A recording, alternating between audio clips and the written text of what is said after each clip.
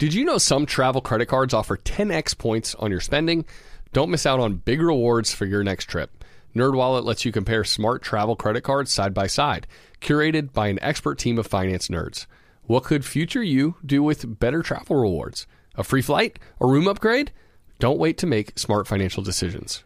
Compare and find smarter credit cards, savings accounts, and more today at nerdwallet.com. Reminder, credit is subject to lender approval and terms apply. NerdWallet. Finance smarter.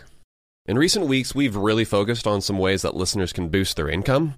So whether that's through starting your own side business and growing your network like Hala talked about, or when we talked with local realtor Alan about diving into investing in real estate, well, what better way to test the waters? While you are away, your home could also earn extra income. That's right. Your empty space could be an Airbnb while you're traveling, because that's all you need to become an Airbnb host. It's a lot easier than you think, and you don't need to Airbnb your entire house. You could just host your extra spare room. Your home might be worth more than you think. Find out how much at airbnb.com/host. It's brand new, Season 2.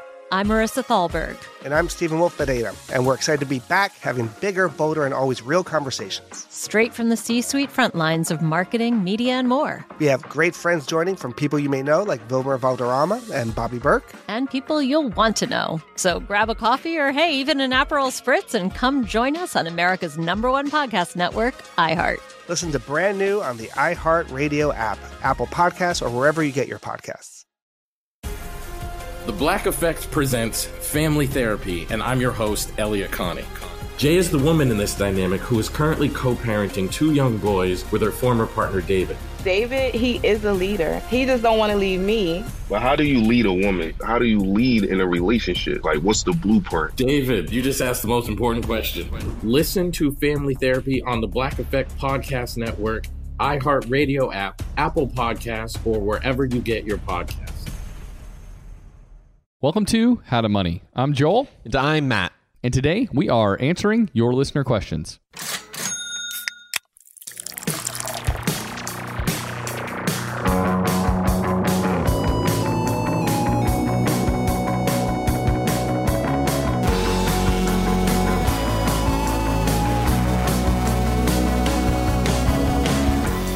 That's right, Joel. I'm excited that we've got another episode answering listener questions.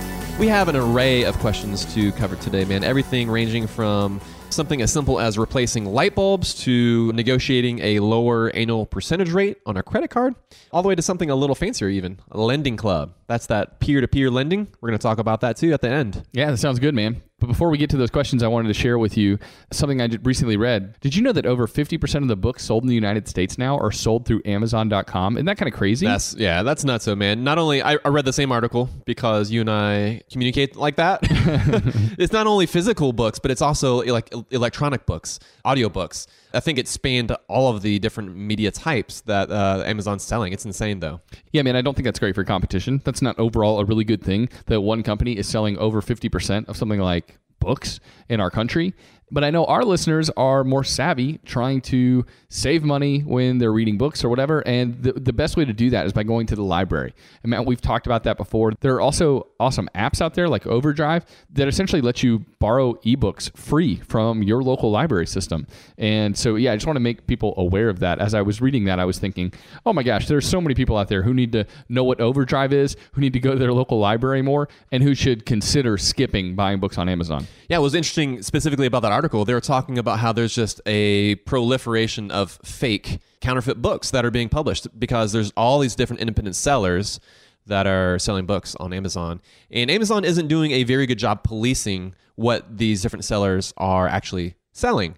And so what that means are there are just literally photocopied versions of books with inaccuracies. Sometimes there's completely fraudulent books being published with, like, they'll rip a bio off of one author and then slap a different title that they made up on the cover, and then they'll steal the guts out of another book that's selling pretty well and slap it all together and try to sell that. Something else that article is pointing out, though, is that Amazon, they really don't have any incentive to crack down because they still get a cut of those sales, of all the books that are being sold that are even counterfeit. They still get their share. And so what that means, though, is that it falls to us. You know, if you do need to purchase a book on Amazon, it falls to you as a consumer to read the reviews, to not just look at the lowest price out there. Something looks kind of fishy, maybe actually read the reviews, see what they're saying, because it's going to be up to you. You've got to be vigilant before you click to buy. Yeah, that's a good point. And I think one of the easiest ways to circumvent potentially buying fraudulent books on Amazon is to just go get a physical book from your local library or at least borrow it for free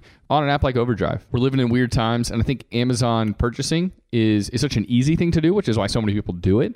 But also borrowing ebooks from Overdrive is incredibly easy. My wife's been doing that. She's even been borrowing audio kids books for our children this summer and kind of just puts it on during rest time. And they love listening to books, and they're completely free from the library. So yeah, I just think that's a good way to go for lots of folks. Libraries are the best.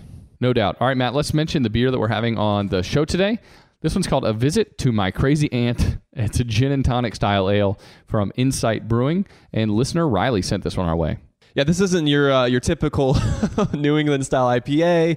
I'm actually really looking forward to trying this one out, and we'll share our thoughts on this one at the end of this episode. Yeah, it's completely outside of the box. So looking forward to checking it out. We'll let you know what we think at the end of the show. But let's get to our listener questions. And if you have a question that you want to submit for Matt and I to tackle on the show, you can do so if you go to howtomoney.com/ask. Really easy instructions there for you on how to submit your question. And let's get to our first one of the day, Matt. Hey guys, I'm a regular listener and I love the podcast. This is Brett from Los Angeles, and I got a quick question for you. So I have a car loan for about $7,000, and I'm currently on a repayment plan to pay it off in about 3 years. While I can comfortably make these payments, and I like the credit score improving aspect of making so many on-time payments, as I am relatively young at 24 and still trying to build a robust credit score, I also don't like the idea of having such a large debt hanging over my head.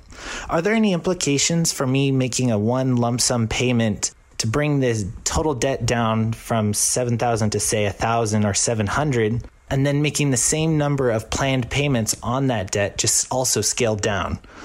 In other words, I'd still be making the same number of payments, but they're smaller. Does that provide less credit score benefit? Thank you so much for your time. Hey, Brett, that's a great question, and thanks for listening out there in LA. And so the biggest question that I think we should turn and ask you is, do you care more about your credit score, or do you care more about your money? Ooh, asking the hard questions, man. Yeah, I've turned the tables.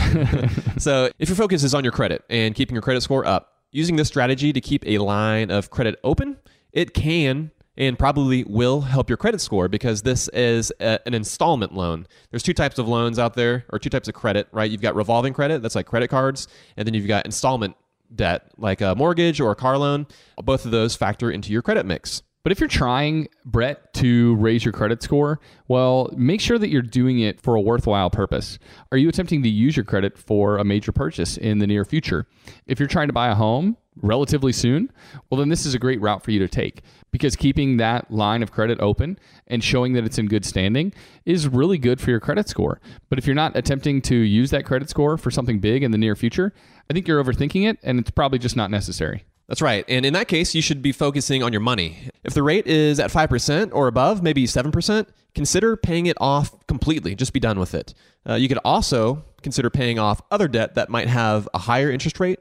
And Brett, you know what? You sound pretty efficient how you use your money. It makes me think you also might be pretty organized and disciplined. So I would consider just getting a new credit card if you don't have one already. If you do have one, make sure you keep that line open, but just make sure that you're paying that off every month, and you can continue to establish and build your credit. You're only 24 years old. A lot of times your score is going to increase with age as you continue to take care of it. So it's kind of a long game. Don't be too concerned with making sure that you have the best absolute credit score you could possibly have right now. Yeah, the length of your credit history is one of the main factors in how your credit score is constructed. And so at 24, it's just going to be really hard to have an 800 score. I mean, it's going to be next to impossible unless you were an authorized user on a parent's card since you were a little kid. But you can easily have a really solid score even if you don't have a really long history of having credit. But to Matt's point on opening another card, it is a quick ding to your score now, but it's a boon for your score in the long run if you handle the use of that credit card well.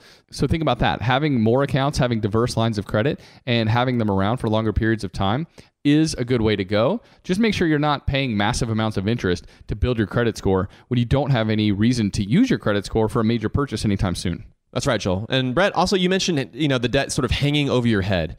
I think that's something to note. That tells me that you really do like to not have things that you owe.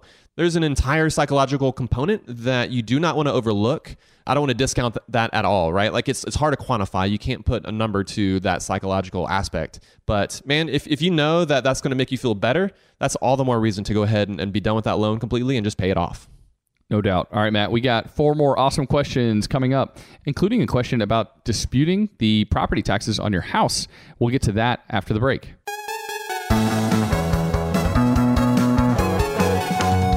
When it comes to financial advice, you got to trust the source. That's why you listen to this podcast. And if you're looking to upgrade your wallet, you need to turn to NerdWallet. Their expert team of nerds dives into the details to help you find smarter financial products. If you're paying for vacations with whatever card is in your wallet, you could be missing out on miles you didn't even know you were leaving on the table. You can get a new card with more miles and more upgrades. What could future you do with more travel rewards? A hotel upgrade, lounge access. Wherever you go next, make it happen with a smarter travel credit card. Don't wait to make smart financial decisions. Compare and find smarter credit cards, savings accounts, and more today at nerdwallet.com. As with all cards, credit is subject to lender approval and terms apply. NerdWallet. Finance smarter.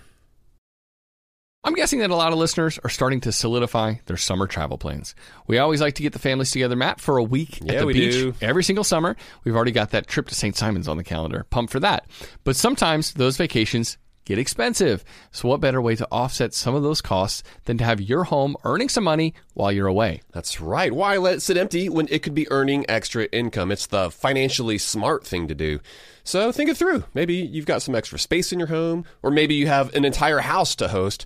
Or maybe you're just going on vacation and your home is sitting empty. In every case, you can Airbnb it. You already have the space, so it won't be a huge adjustment. I mean, the way I see it, if you're not using your space, you have 2 options. You can let it just sit there empty, or you do some optimizing and make some money off it. Really, if you think about it, you already have an Airbnb. You just need to start using it. Your home might be worth more than you think. Find out how much at airbnb.com/host. And now a word from the show sponsors at Betterment. Do you want your money to dream big? Do you want your money to be a total self-starter? Are you annoyed that your money doesn't work hard enough? Don't worry, Betterment is here to help. Betterment is the automated investing and savings app that makes your money hustle. Their automated technology is built to help maximize returns, meaning when you invest with Betterment, your money can auto-adjust as you get closer to your goal. Rebalance if your portfolio gets too far out of line, and your dividends are automatically reinvested. That can increase the potential for compound returns. In other words, your money is breaking a sweat while you can be breaking bread. You'll never picture your money the same way again. Betterment, the automated investing and savings app that makes your money hustle. Visit betterment.com to get started. Investing involves risk. Performance is not guaranteed. Let's say you've been listening to the podcast and now you're finally ready to start implementing some of the financial morsels that we're dishing up. Maybe you are trying to save up some more money for a down payment on a house, or maybe there's a big vacation that you have been dying to take. Well, the money app Monarch. They make it so easy to help you to reach your financial goals. That's why the Wall Street Journal, they named it the best app for growing your savings. Monarch is the top-rated all-in-one personal finance app. It gives you a comprehensive view of all your accounts, investments, transactions, and more. Create custom budgets, track progress toward financial goals, collaborate with your partner even. And now, get an extended 30-day free trial when you go to monarchmoney.com/howtomoney. And you won't get spammed either. Monarch features ad-free privacy you can trust. They will never sell your data to third parties or show you ads. That's right, man. And after trying out Monarch for myself, I understand why it's the top-rated personal finance app. It just makes sense. It works.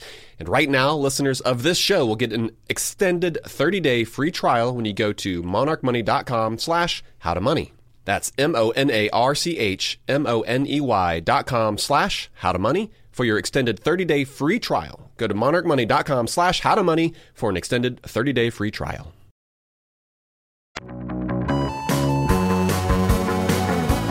All right, Joel, we're going to get to that question regarding disputing your property tax. But first, a quick one about light bulbs. Hey, y'all. You discussed saving money on your utility bills. And one thing you mentioned was replacing incandescent bulbs with LED bulbs. Well, I just bought a new house and most of the light fixtures are fixed with incandescent bulbs. My question is, should I wait for those bulbs to die out before I replace them with the LED lights, or go ahead and replace them with the LED lights? What will save me the most money there? Tyler, congrats on your new home. That's a big purchase, and I love that you're already thinking about the nitty gritty of what light bulbs you have in your house. Got to optimize this thing. You do. And Tyler's starting right at the very beginning, so that's really cool. And we did talk about cutting your utility bills in episode 87, and we mentioned that replacing light bulbs is one of the quickest, fastest ways to start to get immediate payback and lower utility costs. So what will save you the most money? Replacing those light bulbs immediately? That's a good question. So if we're talking about CFLs versus LED bulbs, well, then you might want to wait until those CFLs burn out, because the difference in annual cost between an LED and a CFL, which is a compact fluorescent, they're the ones that kind of look like an ice cream cone. Yeah. They're kind of swirly.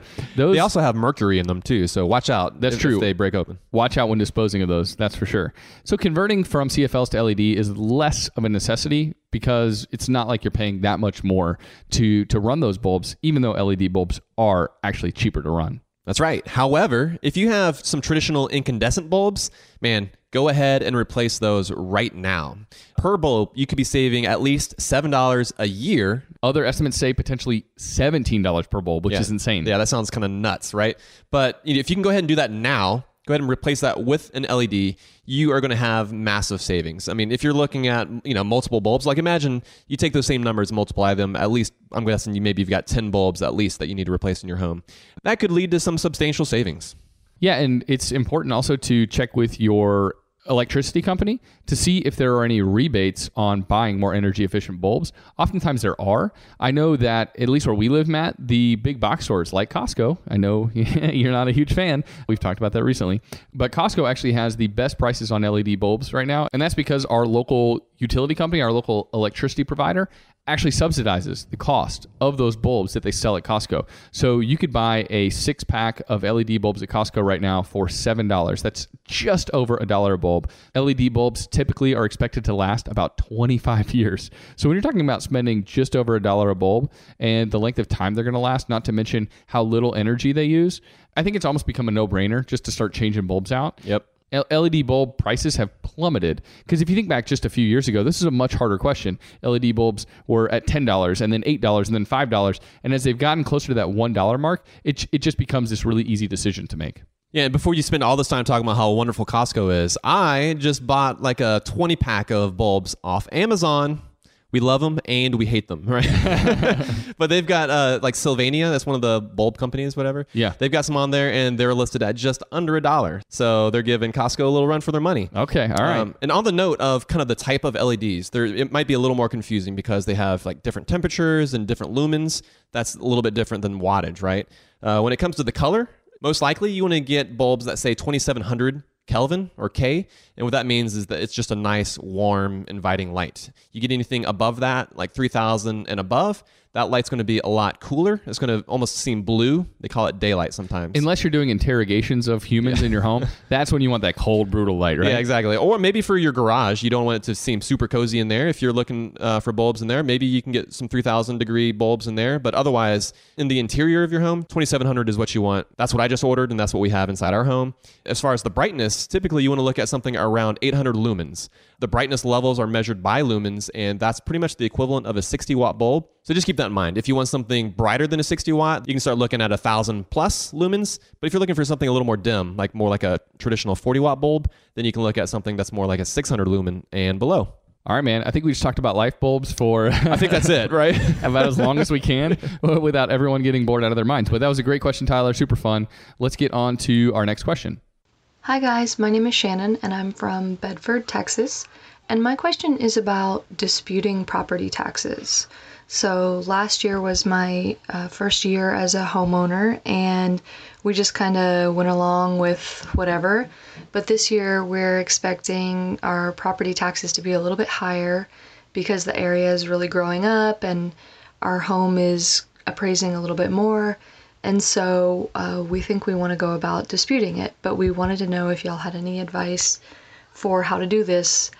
Do you just bash your home and try to show that it's not worth as much as it's appraising? Do you think it's worth the time that it takes to go dispute them? And lastly, do you think it might be worth it to hire a lawyer or a company that says they'll dispute it for you for a fee? Thank you. Shannon, great question. And before we kind of launch into this, bashing your home, you're not talking about like busting it up. So I just want to clarify that for folks. Put some holes in the drywall. Yeah. Punch this hole and then take a picture real quick. See, look, my home's not worth anything. It's full of holes. It's like my apartment in college, man. One of our best friends' apartments right next to us, they had there's literally a hole in the drywall right next to the fridge. And they would cover it with like sheets of paper and just like punch through it to pretend that they're punching through the wall like the Hulk. Oh, college. I know, right? Right. And so we have another new homeowner here, by the way. Shannon, congrats on your home purchase last year. Special homeowner segment right here. It is what it feels like. And it is kind of the season for people in certain states to dispute their home taxes.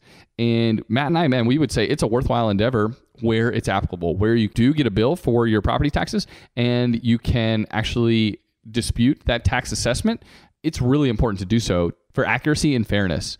And Shannon, you live in Texas. Matt and I, we live in the state of Georgia, and we have to battle this every year as well, especially as investment property owners. I mean, I get 5 of these in the mail every year, and it can be a little overwhelming battling them. And sometimes the valuations can go up at ridiculously rapid clips of 30, 50, or even 100% of a value increase in 1 year. Personally, I think that the laws should change in how municipalities are allowed to tax your home, but that's a topic for another day. Well, yeah, Joel, before we dive into it, one of the reasons we are seeing tax rates increase so much like that is a lot of times it depends on who you purchase the home from. And so if you purchase the home from somebody who bought that home as a foreclosure and maybe they paid like $20,000 for it, or they bought it 30 years ago. Yeah, exactly. And it sort of creeped along, maybe hasn't been assessed properly or fairly over the years. And then you buy it for, say, $200,000, which might be a perfectly fine price, right? But all of a sudden, the tax records shoot from $20,000 to $200,000 or $250,000. And well, guess what? The assessed value of your home is going to reflect that. And so the previous taxes that were displayed for that property are really, really inaccurate. So make sure that you're keeping that in mind to any homeowner out there who is considering purchasing a new home. Yeah, Matt. So the first step for homeowners to take is to file for homestead exemption in their state. That's the easiest way to save money on property taxes. Some people have worried that lowering the appraised value of your home, that essentially challenging this tax assessment and getting the value lowered, hurts the actual value of your home. And that's not true. A potential buyer is not looking at what the tax records say your home is worth. They're looking at the Zestimate online. They're looking at comparable home values. They're taking into account your actual home, not what the tax assessor says that your home is worth. So there's no reason to think that challenging the tax assessment and getting the value lowered is going to hurt the true value of your home. And Shannon, the next step you want to take is to figure out the actual reason that you are disputing. You want to ask yourself the question, is it truly out of line? You can appeal based on a few different reasons, right? You have inaccuracy. Maybe they have some errors on your property tax assessment. They might have the square footage wrong. They might have the size of your lot incorrect. That's one way that you can dispute. You can dispute it based on uniformity, which means that if there are several houses, say it's a newer development and a lot of the houses on your street are exactly the same, and your house, for whatever reason, is the only house that is assessed $50,000 more than all the others, well, that's a uniformity issue right there. And then again, we kind of joked about busting your house up, but I mean, truly, in fact, if there are some issues with your house, documenting those specific flaws with pictures, that can be helpful if it can bring down the market value of your home. Yeah, and so Texas has a similar process to Georgia. You can be heard by a board of your peers. Make sure that you have documentation in hand to prove your point when you do have that hearing.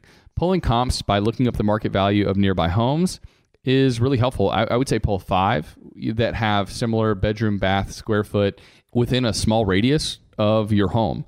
That's going to be the most helpful to prove your point and win the case. Matt, you know what interested me as I was looking through this, because I'm planning to appeal property taxes of my own on a couple of homes that I feel like are inaccurate. Well, the county actually has the burden of proof to prove their case that the value they're citing is accurate. You don't have the burden of proof as the homeowner. So if you have decent documentation, if you have just found some supporting pieces of evidence for why they're wrong, you should win the case. And so that should put Shannon at ease too, as she's attempting to tackle this, that really the burden of proof is not this overwhelming evidence that she has to compile, but it should be more simple actually to win than that. Nice, man. That's really encouraging. So it doesn't have to be like a Gresham novel where she has to show up like with her defense and the Pelican Brief and all that, right? I hope it is. I hope she writes a novel based on this appeal. But my guess is that it would be a short one. Yeah, and Shannon, on that note, getting a lawyer for a fee, or sometimes they'll charge based on how much they save you, that may not be a bad way to go. It just depends on how much time you have and what your time is worth to you. You know, it's also dependent on how much your home is worth, what the value is, because as a percentage of the value of your home, we might be discussing, several $1,000s here. So keep that in mind. But this is something that you can typically do easily yourself in your spare time. It's worth doing a little bit of homework to see what the process is going to entail. Some boards might want to see an appraisal, for instance, and getting an appraisal that might cost you a few $100. So right off the bat, that might set you back a few $100 at least. And if you're only looking to save yourself a few $100, well, it may not be worth it. Also, instead of getting a lawyer, there might be a local realtor who might be able to help you out. I say this because in our area, there's a specific realtor who has sort of taken this upon herself. She's been able to set herself up as an expert on the process of going through filing an appeal and going before that board. She knows the ins and outs. She knows what our local county is specifically looking for, and she knows what won't work. And so asking around and seeing if there's somebody like that, they might be offering like a free little seminar or a quick meeting with a bunch of folks. And for her, this is lead generation, right? Like she gets folks to sign up. She has their email. Certainly she's helping folks to appeal. But guess what? When the time comes for them to sell their house, they're going to remember her name because she helped them keep more money in their pocket. And so I think that's a pretty brilliant sort of marketing strategy and approach. But ask around, there might be some free resources available to you there in Texas. You know what this makes me think of, hiring a lawyer to do this? It makes me think of like a service that we've talked about before called Ask Trim. And they'll take a huge cut of your savings to negotiate down your cable bill or your internet bill. And I don't think it's the worst idea ever, but the fact is, it's something that you can do for yourself pretty simply. And the same thing is true with challenging your property taxes. It takes just a small amount of gaining some knowledge and then following the process through to completion. And if you do the things that we've just outlined, I think you can easily do it yourself. And it's not worth giving a huge chunk of those savings to someone else when you could easily do it yourself. And the biggest thing that usually happens if you are able to successfully win your appeal is that tax rate gets locked in for the next 3 years.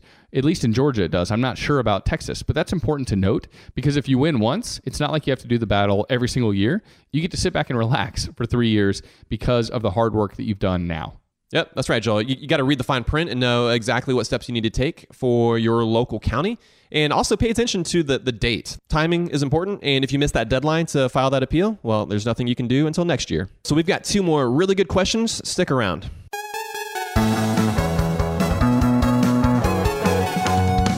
When it comes to financial advice, you got to trust the source. That's why you listen to this podcast. And if you're looking to upgrade your wallet, you need to turn to NerdWallet. Their expert team of nerds dives into the details to help you find smarter financial products. If you're paying for vacations with whatever card is in your wallet, you could be missing out on miles you didn't even know you were leaving on the table. You can get a new card with more miles and more upgrades. What could future you do with more travel rewards? A hotel upgrade, lounge access. Wherever you go next, make it happen with a smarter travel credit card. Don't wait to make smart financial decisions. Compare and find smarter credit cards, savings accounts, and more today at nerdwallet.com. As with all cards, credit is subject to lender approval and terms apply. NerdWallet. Finance smarter. I'm guessing that a lot of listeners are starting to solidify their summer travel plans. We always like to get the families together, Matt, for a week at the beach every single summer. We've already got that trip to St. Simon's on the calendar. Pumped for that. But sometimes those vacations get expensive. So what better way to offset some of those costs than to have your home earning some money while you're away? That's right. Why let it sit empty when it could be earning extra income? It's the financially smart thing to do. So think it through. Maybe you've got some extra space in your home, or maybe you have an entire house to host. Or maybe you're just going on vacation and your home is sitting empty. In every case, you can Airbnb it. You already have the space, so it won't be a huge adjustment. I mean, the way I see it, if you're not using your space, you have 2 options. You can let it just sit there empty, or you do some optimizing and make some money off it. Really, if you think about it, you already have an Airbnb. You just need to start using it. Your home might be worth more than you think. Find out how much at airbnb.com/host. Let's say you've been listening to the podcast and now you're finally ready to start implementing some of the financial morsels that we're dishing up. Maybe you are trying to save up some more money for a down payment on a house, or maybe there's a big vacation that you have been dying to take. Well, the money app Monarch. They make it so easy to help you to reach your financial goals. That's why the Wall Street Journal, they named it the best app for growing your savings. Monarch is the top-rated all-in-one personal finance app. It gives you a comprehensive view of all your accounts, investments, transactions, and more. Create custom budgets, track progress toward financial goals, collaborate with your partner even. And now get an extended 30-day free trial when you go to monarchmoney.com/howtomoney. And you won't get spammed either. Monarch features ad-free privacy you can trust. They will never sell your data to third parties or show you ads. That's right, man. And after trying out Monarch for myself, I understand why it's the top-rated personal finance app. It just makes sense. It works. And right now, listeners of this show will get an extended 30-day free trial when you go to monarchmoney.com/howtomoney. That's monarchmoney.com/howtomoney for your extended 30-day free trial. Go to monarchmoney.com/howtomoney for an extended 30-day free trial. Spring cleaning is kind of an annual rite of passage. We've all got to do it, minimize the junk that we have in our house. Emily and I, we just cleaned our closets out. It took hours, but it was so worth it. Now we've only got stuff in there that we love, and it's easier to find everything too. And so, while cleaning your closets is helpful, well, there's something else you can do for your family this spring. Shopping for life insurance with Policy Genius, for example, is a really important part of your financial planning for the year. That's right. Yeah, and here is the thing that's important to remember, because you might be thinking you don't need to check out Policy Genius because you've got a policy through work. But even if you have a life insurance policy through your job, it may not offer you enough protection for your family's needs, and it may not follow you if you leave your job. With Policy Genius, you can find life insurance policies that start at just $292 per year for $1 million of coverage. Some options offer same-day approval and avoid unnecessary medical exams. Policy Genius works for you, not the insurance companies, and that means they don't have an incentive to recommend one insurer over another, so you can trust their guidance. Save time and money and provide your family with a financial safety net using Policy Genius. Head to policygenius.com to get your free life insurance quotes and see how much you could save. That's policygenius.com.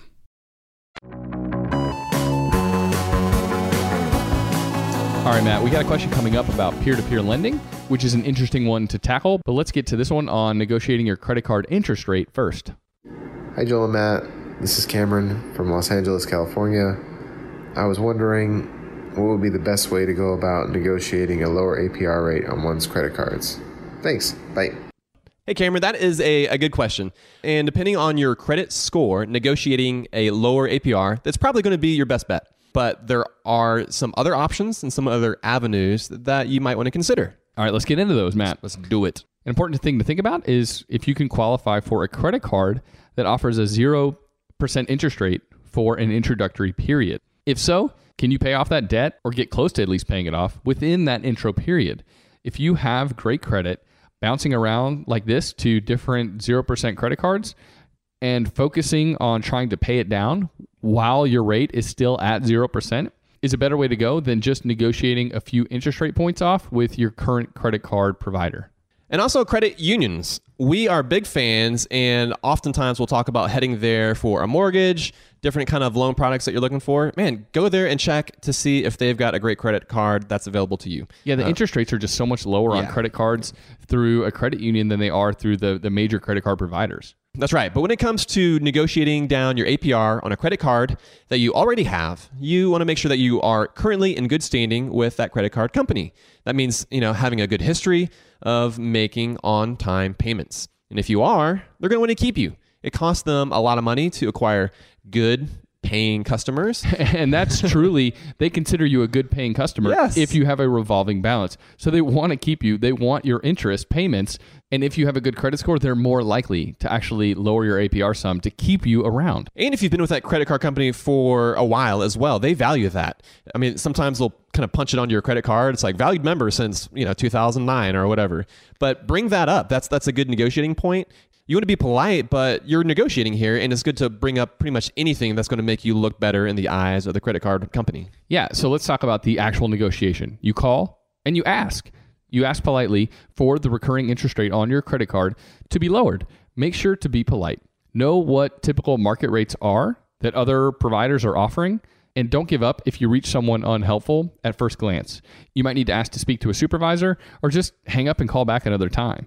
You can expect, in all likelihood, an interest rate reduction of between 3 and 7%.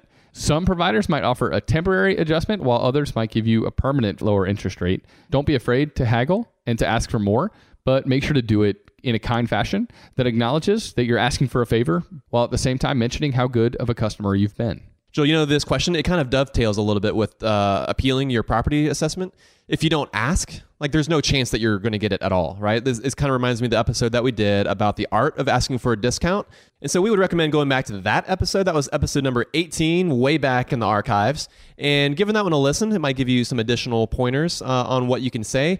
And we'll also put a script on our show notes for this episode of just essentially what you could call up and say to your credit card company when you are going to negotiate that lower rate. Yeah, haggling is not really a part of our culture. Right. It's kind of a part of my innate personality, but it's not really a cultural norm. No, Joel, that's just how much the milk costs, man. Stop haggling. Listen, Kroger dude, I want a cheaper price.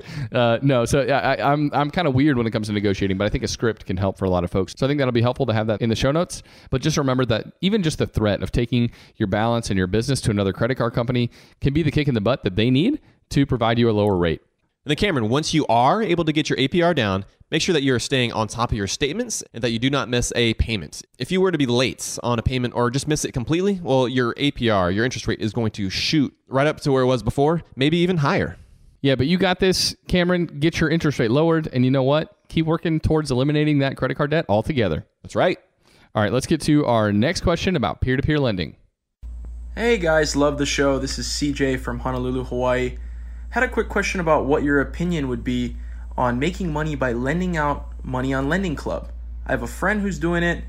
He seems to be making pretty good returns. In his case, he has a great credit score and took out a personal loan, which he's only paying 2% interest on, and lending it out to folks on Lending Club for 14 to 18% interest.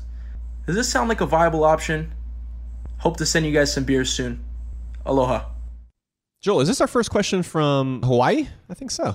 I don't know, but I'd like to go there in person and take questions.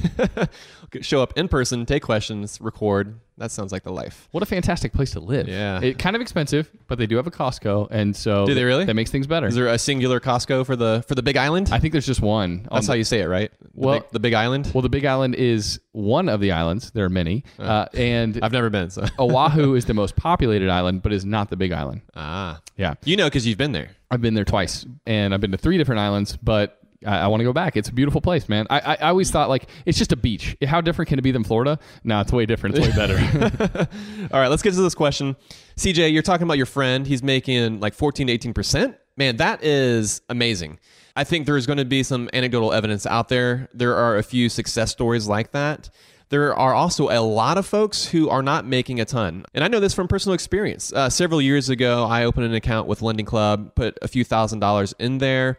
And to date, I've seen between 1% and 2% on my earnings. Yeah, that's not very good. This is not very good. So I know it varies from person to person, but based on the majority of the sort of full-fledged reviews that I've seen, and this isn't just folks that are reviewing the product, but I'm talking about different folks that have done sort of a long-term review where they've had their money in for several years. I'm seeing multiple folks bailing and basically liquidating their money, taking out their investments. They're turning off the automated investing feature, which basically means the cash reserves are growing, and then you can withdraw that amount of money. But we do want to give Lending Club a fair shake. So Joel, kick it off. I want to mention one other potential pitfall with what CJ was asking in his question. He said his friend was taking out a personal loan in order to lend money out on a peer-to-peer lending site like Lending Club. And we definitely wouldn't advise that. I think we have to say that right now. It's way too risky to borrow money to do peer-to-peer lending on a site like Lending Club or Prosper, especially since he's choosing incredibly risky borrowers, right? That's the only way you're going to get a return like that is if you're choosing the absolute riskiest borrowers on that site. So much of the risk and reward in this scenario is who you choose to lend to. And if you are going to lend your money out on a site like Lending Club, It's really important to invest in the sweet spot, which is lending to people with B and C grade credit. That makes the most sense based on historical returns and common sense. You're not lending to people with just ridiculously horrific credit scores. That often is a recipe for not getting paid back. But if you'll temper your expectations with the returns that you might receive, and you lend to people with better credit scores on the site, you could potentially receive a 5, 6, or 7% return. That's pretty healthy. But just know that even that is much riskier than other ways that you could be allocating your money. Yeah, I think one of the biggest problems is that the results seem skewed because a lot of folks who have earned double-digit numbers in the teens, they got started with Lending Club early on. And back then, you were able to invest in riskier notes, not just the B and C notes, but they also had E, F, and G notes. Obviously, they had a higher risk associated with them, but they also paid much higher interest rates. And you know what? Lending Club doesn't even offer those notes anymore. They phased out F and G notes last year, and they stopped offering the E notes this summer. And so that's just one of the ways that they're looking to mitigate the risk. But guess what? With that mitigation of that risk means smaller possible return to you as an investor. So I don't think it's at all fair to assume that the returns that were being earned over the past 7 years are going to continue at all. Yeah, I think it's important for us to note here too that while we think peer-to-peer lending can be a decent option for people who have invested well in tax-advantaged retirement accounts, and potentially real estate too, for folks who have done well investing in those spheres, like let's say you're maxing out a 401k or coming close to it, or maxing out your Roth IRA, if you're doing well investing in the tax-advantaged accounts that you have readily available to you, then I think this isn't a bad option for a small percentage of your investment portfolio. So it shouldn't be your first place to turn. It should be way on down the line with smaller portions of the money that you have to invest. And you should consider those tax-advantaged mainstream ways of investing to be top priority. Yeah, Joel, you mentioned the 401k and IRA, but you didn't mention HSA. And that's actually a little tease to our Wednesday's episode. So stay tuned for that one. Oh, yeah, dude. I'm looking forward to tackling that one. Yeah, that's an advanced tease. However, that being said, if you do want to try out Lending Club, you want to make sure that you're comfortable with the risk and not just with the fact that this is peer-to-peer lending and that you're loaning to borrowers who are individuals, but just the fact too that all your money is tied up with an individual company, right? This is compared to your money spread out in the stock market and index funds where you're with hundreds of companies. Your money is with a singular company, Lending Club. So if you are going to go with them, though, make sure that your investments, that they make up no more than 5, definitely no more than 10% of your overall portfolio. This can sort of be play money is how I view it. If you want to go for it, sure, but this should be money that you can afford to lose. Yeah, and me personally, I'm never willing to borrow money in order to invest. I don't like the idea of using leverage in the hope to seek future returns. It puts you in a precarious situation, especially in the potential event of something like a job loss. So I'm not necessarily sure, CJ, if you're thinking about going that same route that your buddy is, but if that's the case, I would definitely advise against that. And when it comes to investing as well in different brokerage accounts, don't forget the fact that Lending Club charges 1%. And so we talk about how fees eat into your retirement savings. That 1%, it's a big hit on your returns. No doubt. All right, Matt, that was a nice set of diverse questions. I kind of feel like we just picked on Lending Club, though. Like, they're not terrible, but at the same time, it may not be the best move for a lot of folks. Yeah, no, I definitely don't think they're terrible. And I actually think that they could be a great place, especially for borrowers to turn. Yes. If you're in need of funds. Lending Club, Prosper as well for private lending. And some people have had success investing their money in peer-to-peer lending. And honestly, I've at times thought of putting a small portion of my investments in a peer-to-peer lending site like Lending Club. I've never done it. I'm glad you've got some experience with it, at least to share, which is helpful. But yeah, there's like a proliferation of different kind of investing options now that we have the internet. And peer-to-peer lending is just kind of one of those things that's grown a lot since its inception, probably like a decade ago. Yeah, that's right, Joel. Let's go ahead and get back now to our beer, which is called A Visit to My Crazy Aunt, which is a gin and tonic style ale by Insight Brewing. Joe, what did you think about this one? Well, first, I'm not going to admit whether or not I have a crazy aunt because if any of them listen, I don't want them to be upset with me. I will say I love this the can artwork. It almost has the same green that is in our album artwork. It's sort of like a sea foam kind of green. Oh, yeah, totally. Like a teal action. Yeah, that's a good call. All right. Well, I thought this beer was really unique, and I love unique beers. I love drinking a beer that tries to reflect a taste in a cocktail, or just presents me with flavors in a unique way that I've never experienced before. I thought this beer really did that. I think they did hit the nail on the head in trying to establish that gin and tonic style beer. It was a really interesting drinking experience. So major thanks to Riley for donating this beer to us. Yeah, Riley, thank you so much. Joel, I couldn't really drink this beer as a beer. Like, I had to kind of go into it thinking, okay, this is sort of a cocktail-inspired fizzy drink, less of an actual beer. Like, it really did remind me more of a gin and tonic versus a beer, which I love gin and tonics, by the way. So I'm going to go ahead and put that out there. And because of that, I totally picked up on the tonic notes, which is like quinine. Like, that's the bitterness that you get in tonic. Side note, when Kate and I used to shoot weddings, sometimes we would ask for just a glass of tonic. Because just like bitterness? Yeah, well, there's something about that bitterness. It's sweet, but it's also got that quinine bitterness action going on, and that was reflected in this beer 100%. Actually, I don't know if there's actual quinine in this beer, but it sure did taste like it. But this was, like you said, a completely different beer drinking experience. It almost kind of reminded me of hanging out on the beach drinking a Bud Light Lime, which at times is completely appropriate. Sometimes, yes. That's not what we normally turn to, Bud Light Lime. But it was like a blend between Bud Light Lime and like a gin and tonic. And so it's not what we normally go for, man. But I actually enjoyed this. Yep, super fun beer, man. All right, so that's going to do it for this episode. You can find the show notes for this episode on our website, howtomoney.com, and we'll specifically link to those LED light bulbs that Matt found on Amazon for less than $1 a bulb. That's right. They beat out Costco. And we'll also put that script up there as well on how to negotiate with your credit card company.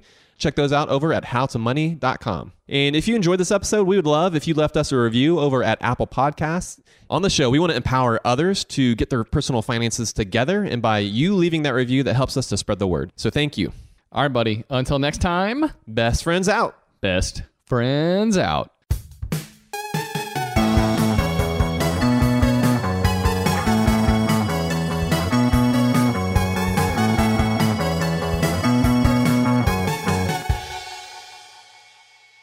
I liked your radio voice there. That was good. Thanks, man. It's brand new, Season 2. I'm Marissa Thalberg. And I'm Stephen Wolf Bedeta. And we're excited to be back having bigger, bolder, and always real conversations. Straight from the C-suite front lines of marketing, media, and more. We have great friends joining from people you may know, like Vilmer Valderrama and Bobby Burke. And people you'll want to know. So grab a coffee or, hey, even an Aperol Spritz and come join us on America's #1 podcast network, iHeart. Listen to brand new on the iHeart Radio app, Apple Podcasts, or wherever you get your podcasts. The Black Effect presents Family Therapy, and I'm your host, Elliot Connie.